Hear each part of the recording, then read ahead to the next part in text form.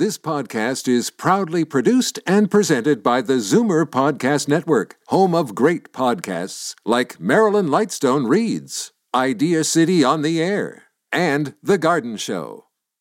The most memorable interviews and listener calls from the week that was on Fight Back with Libby Znaimer. Welcome to the best of Fight Back with Jane Brown. Good afternoon. Welcome to the Saturday edition of the Best of Fight Back from the week that was.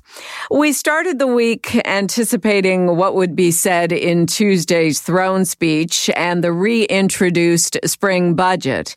The summer sitting of the legislature comes amid a staffing crisis in our hospitals, especially in emergency wards and intensive care units. Our Zoomer squad is appealing for health care to not only be the top priority of the Doug Ford PCs for his re-elected government, but to provide real fixes for a broken system.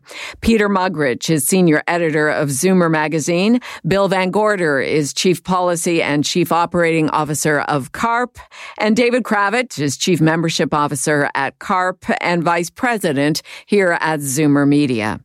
I'd like to see some acknowledgement of healthcare as being a crisis and not just a box to be checked. I don't expect it to be the only topic.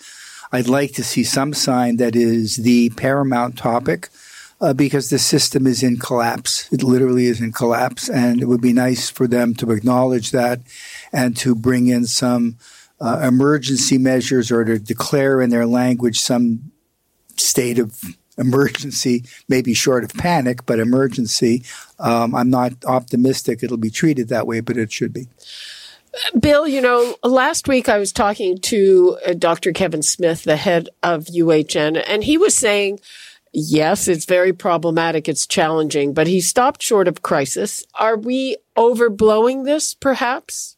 Well, we certainly aren't from the point of view of our CARP members who are telling us that we are in crisis, as David has said.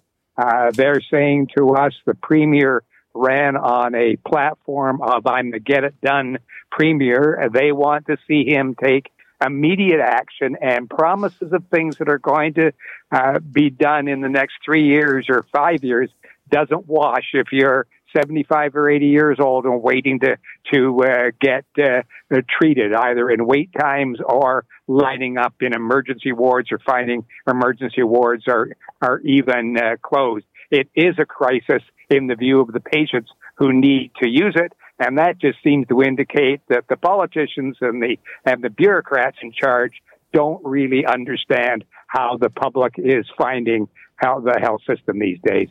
Peter, one of the things that people have said is that there's not a magic bullet. So I'm wondering, what can they do that would take effect so quickly? They've ordered the colleges to come up with a plan for certifying foreign-trained professionals sooner.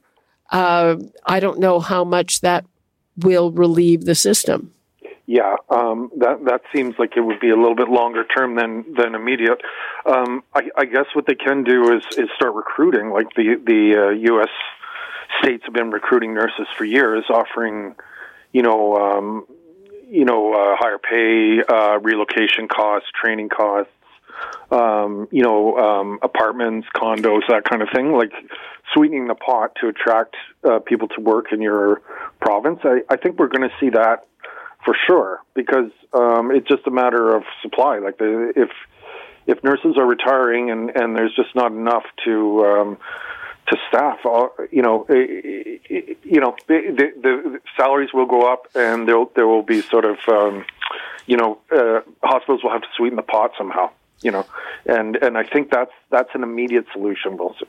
We'll go around and give you an opportunity to wrap up. So, Peter, starting with you, what are you leaving us with? Well, just we've talked about healthcare and the nursing crisis, but there's also inflation and economic, recession coming. So those are two other things that will be on Ford's agenda coming up.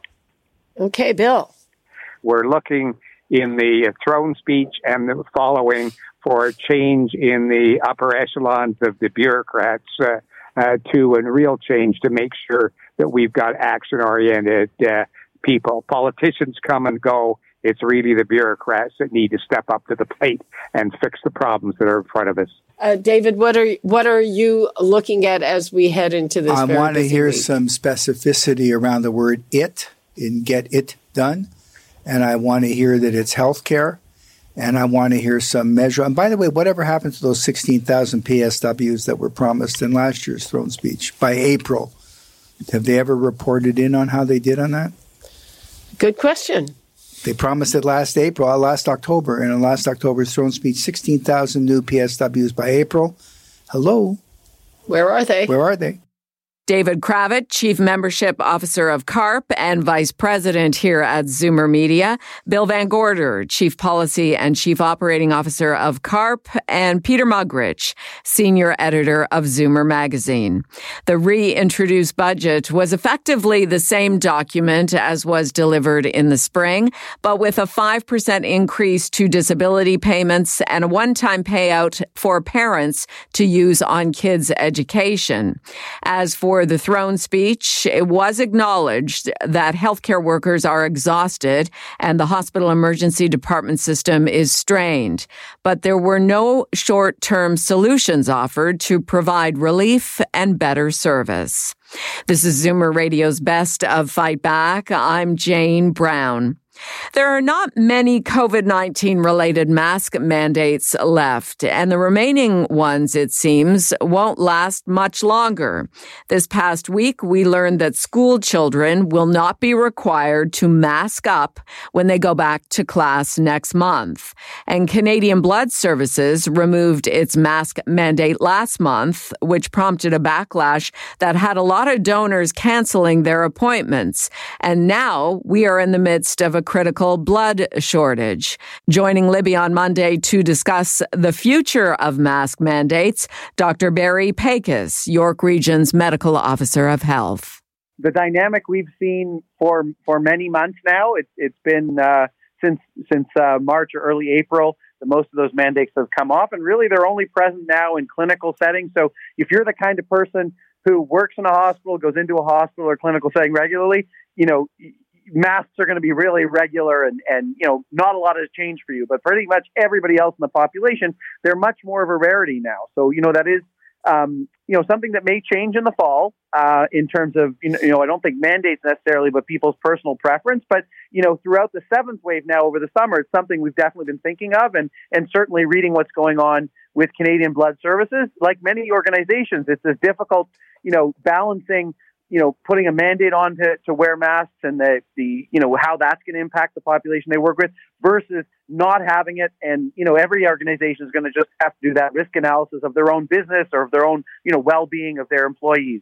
And we're doing this as well in public health. We offer many clinical-oriented services and we offer various things with, populations that are marginalized and vulnerable. And we're trying to, think to ourselves, how do we keep these people safe? While at the same time making them feel comfortable. And for some people, particularly those with mental health challenges, a variety of things, masks, or at least, enforcing them in the case where people, very, very strongly don't want to wear one, it's a challenge. So Canadian Blood Services obviously, had their reasons for making the decision they did. And of course, us being outside those organizations, we don't know those in-depth reasons, but certainly, I think it's reasonable for them to reconsider it. How worrying is that? I'm reading it's not completely up to date. It's like only 4 days worth of O positive, 5 days worth of O, 7 days worth of A positive. How worrying is that?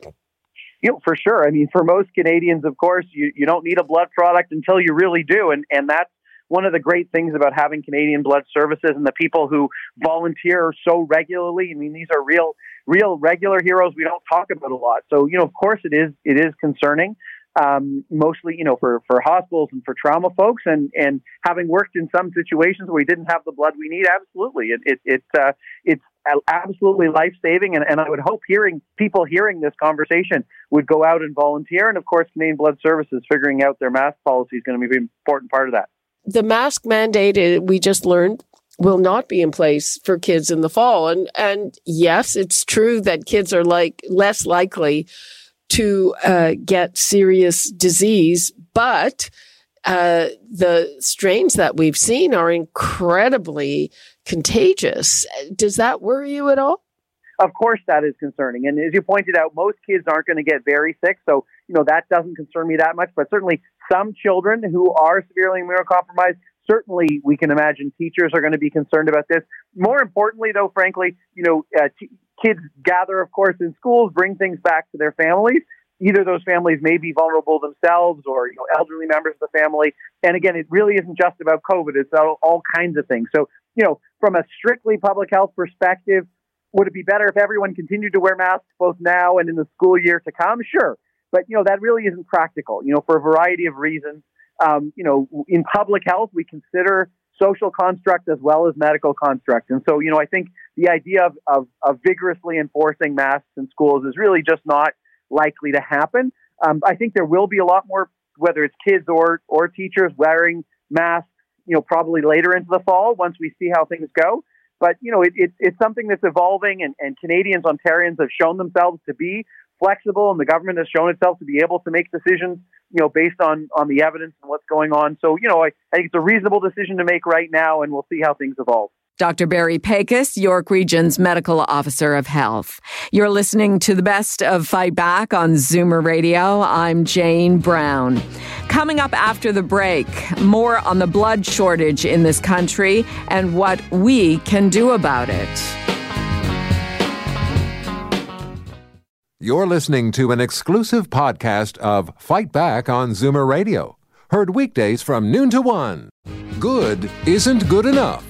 Make way for the best of Fight Back with Jane Brown on Zoomer Radio. Welcome back. We here in Canada are in the midst of a severe shortage of donated blood. According to Canadian Blood Services, there is less than a week's worth of blood for all types: O positive, O negative, A positive, A negative, B positive, and B negative. How did we get to this point, and where are the regulars who always roll up their sleeves? Libby asked this question of Rachel Solomon, a spokesperson for Canadian Blood Services. Since July 1st, our collections have been steadily decreasing. This is due to kind of a perfect storm of factors that's been added to by the loss of 31,000 donors since the start of the pandemic.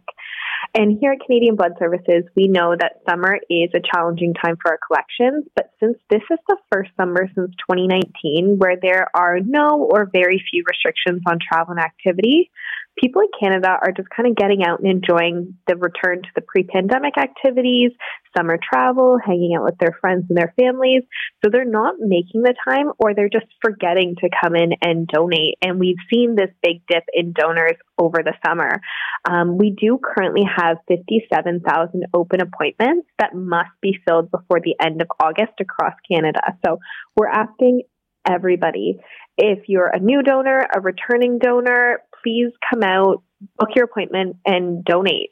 There was quite a bit of backlash online because Canadian Blood Services removed the mask mandate, and there were people who said that they were very surprised by that and they felt uncomfortable with it and were canceling their appointments. How big a factor was that?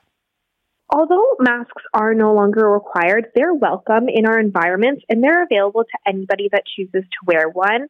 We are a unique organization where we provide life-saving products to hospitals, but we're not a hospital or a healthcare setting. So as a community setting, we were able to shift from the mandatory to the optimal measures in the recent months, since we've seen the restrictions eased in many other community venues. But we do continue to ensure that surgical masks and N95s are available to our staff, volunteers, visitors, and donors, anybody who wants one. And I'd encourage any potential donors that are maybe a little bit wary of this to visit blood.ca to view all of our wellness measures in place at our donation event. How big a factor do you think that was, though? Do you think that that was a key to losing all those donors? Well, there's various reasons why we've lost donors. I'm not sure the big impact of the masking, but we've seen a lot of loss of donors since July 1st before it was even announced. Okay, I'm going to take a call from Mike in Toronto. Hi, Mike. Hello, Libby. I tried to book an appointment to give blood today. All the clinics were booked. which I find very encouraging. I was able to get an appointment for 10:30 a.m. at one of the downtown spots. But at first I was thinking, well, why is there a shortage when the clinics are fully booked? But of course, the pandemic had a great deal to do with that, the masking, the restrictions, etc. But I find it is encouraging to see that people are stepping up and the clinics are getting heavily booked. And I hope that continues in the near future. That is good to hear. And you're okay with getting your blood taken while a lot of people are unmasked? Well, I don't care if I have to wear a mask or not. That's a minor thing. The main thing is the blood supply is low. We all have to chip in. Okay, thank you for that, Mike. Yeah, well, there you go, Rachel. So is that the situation around the province where some of the clinics are actually full? Yes, so actually since Friday, we have seen a massive uptick in our appointments, and that's all thanks to our generous blood donors booking and keeping their appointments. So I just want to say thank you to anybody that's booking their appointment, like the last person. So thank you so much. Okay, and out of all these shortages on blood types, I guess the one for O is the most severe because that's used the most, right? Correct, yes. Our O blood types are used in most trauma situations where there's not time to type somebody's blood. So that one's usually needed the most as our universal donor. Mm-hmm. And is that both O positive and O negative or just one of them? That's both of them. We need both of them all the time. Of course, the O negative can donate to anybody and the O positive can donate to all positive blood types. But we do currently still need all blood types. So we're encouraging anybody, book your appointment, no matter your blood type. Rachel Solomon, spokesperson for Canadian Blood Services. There is more information on how to donate at blood.ca. This is Zoomer Radio's Best of Fight Back. I'm Jane Brown. Tennis fans received some big news this past week as Serena Williams confirmed she will retire from professional tennis sometime after this year's U.S. Open. The 40-year-old 23-time Grand Slam champion will wrap up her career at the tournament she first won back in 1999 after turning pro in 1995.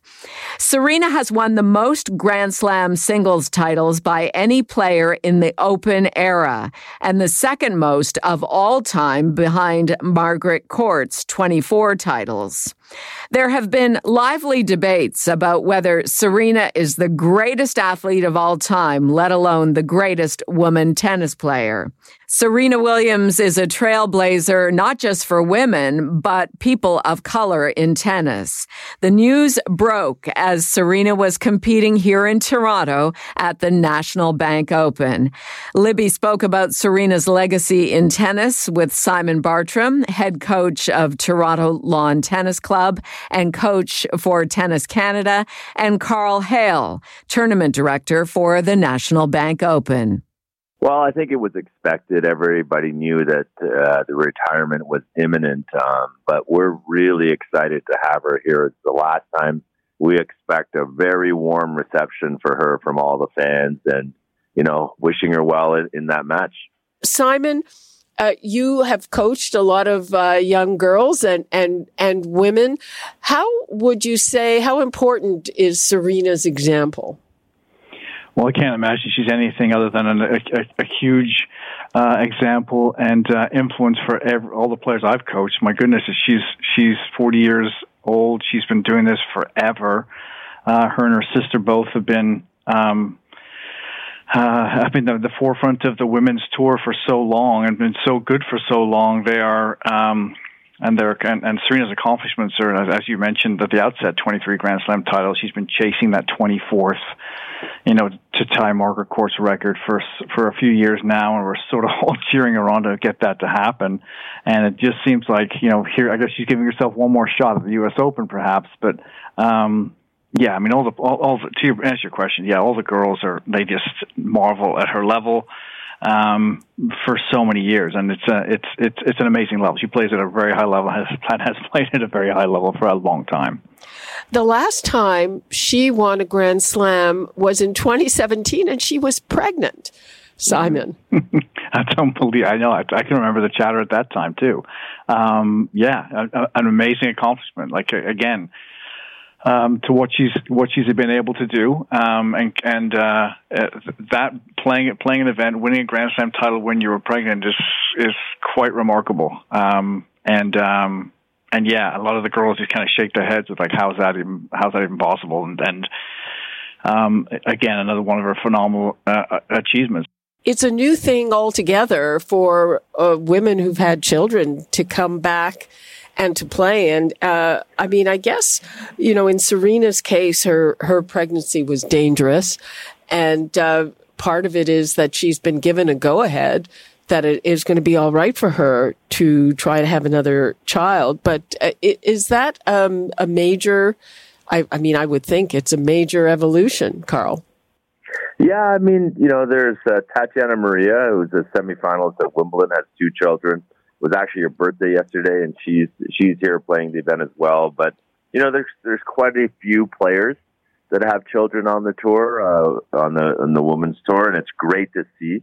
We want to encourage it because we want these players to continue their careers because they love playing so much, and with Serena, we see her with her daughter after the match. She tweeted something out yesterday, and it's just nice to see, mothers with their children. And as everybody knows, it's really important that they have the time and they can do it successfully on the tour. Serena and her sister Venus, they are trailblazers for women of color in the sport, people of color. And they come from very modest backgrounds. There's that movie Out of Compton in California, which is the neighborhood that they grew up in, and how they broke into tennis, which was pretty lily white. Carl, you're native Jamaica, right? Yes, that's correct. And so what are your thoughts on that aspect? Well, we were talking about it, and we will never see in our lifetime, 2 sisters that have come out of the ghetto in the U.S. to be iconic tennis players. So this is, it's never happened before, and they had such long, amazing careers, winning all of these Grand Slam titles. I think it's time to celebrate her because she's done so much for so many people. And if you as a tournament director, we get a lot of notes to give to her, and people just love Serena. Carl Hale, tournament director for the National Bank Open, and Simon Bartram, head coach of Toronto Lawn Tennis Club and coach for Tennis Canada. I'm Jane Brown, and this is Zoomer Radio's Best of Fight Back. Still to come, what you had to say about the week that was, and the Fight Back Knockout Call of the Week. You're listening to an exclusive podcast of Fight Back on Zoomer Radio. Heard weekdays from noon to 1. Zoomer Radio, pulling no punches with the best of Fight Back with Jane Brown. Fight Back with Libby Znaimer has the most informed guests on the week's hot topics, and we also rely on you for your valued opinions. Here are some of this week's best calls. Kathy in Etobicoke phoned about increasing responsibilities for pharmacists during the healthcare worker shortage. I would like to say that absolutely not for authorizing the pharmacists to do more than they're already doing in terms of taking on patients. They're overworked as it is. So first of all, they'd have to redesign all of the shops so they'd have some room for the patients to come in. And 2, if they're not increasing their staff, you're going backwards instead of forwards. And now, Fight Back's Knockout Call of the Week. There were a lot of great calls this week, but the winner of the Fight Back Knockout Call of the Week is Arlene in Lindsay, who phoned about salaries for nurses during the current shortage in Ontario hospitals. As far as I'm concerned, the nurses are not paid more than enough. They should get thousands and thousands of dollars more. These people are the first people that you meet when you go into a hospital, and they are always gracious, and they're always right there and working hard. We pay rock stars, we pay entertainers thousands and thousands of dollars. They're billionaires. They've got planes and houses, etc., as you know. And these poor nurses, nobody cares about them. And it's time that we really look at these people. They're humans, okay? And the fact that they are on the front lines and doing this, it slays me. Like, honestly, they are treated horribly and they are disrespected, etc. I've seen it personally when I was in the hospital. I actually went in a few months ago. And the way people talk to these nurses, you can't pay them enough. I know I'm being emotional here, but as far as I'm concerned, they're worth their weight in gold. And the government needs to smarten up, because if you don't have nurses, you don't have anything. That does it for today's Best of Fight Back on Zoomer Radio. If you'd like to qualify for the Fight Back Knockout Call of the Week, phone us noon to 1 weekdays. Or if you have a comment, email us at fightback@zoomer.ca. Follow us on Twitter at FightbackLibby, and call our Fight Back voicemail anytime at 416-367-9636. I'm Jane Brown. Join me again at the same time tomorrow when we'll round up the rest of the Best of Fight Back. The Best of Fight Back is produced by Jane Brown, Justin Eacock, and Zeev Hadi, with technical production by Kelly Robotham. Executive producer, Moses Znaimer. This podcast is proudly produced and presented by the Zoomer Podcast Network, home of great podcasts like Marilyn Lightstone Reads, Idea City on the Air, and The Garden Show.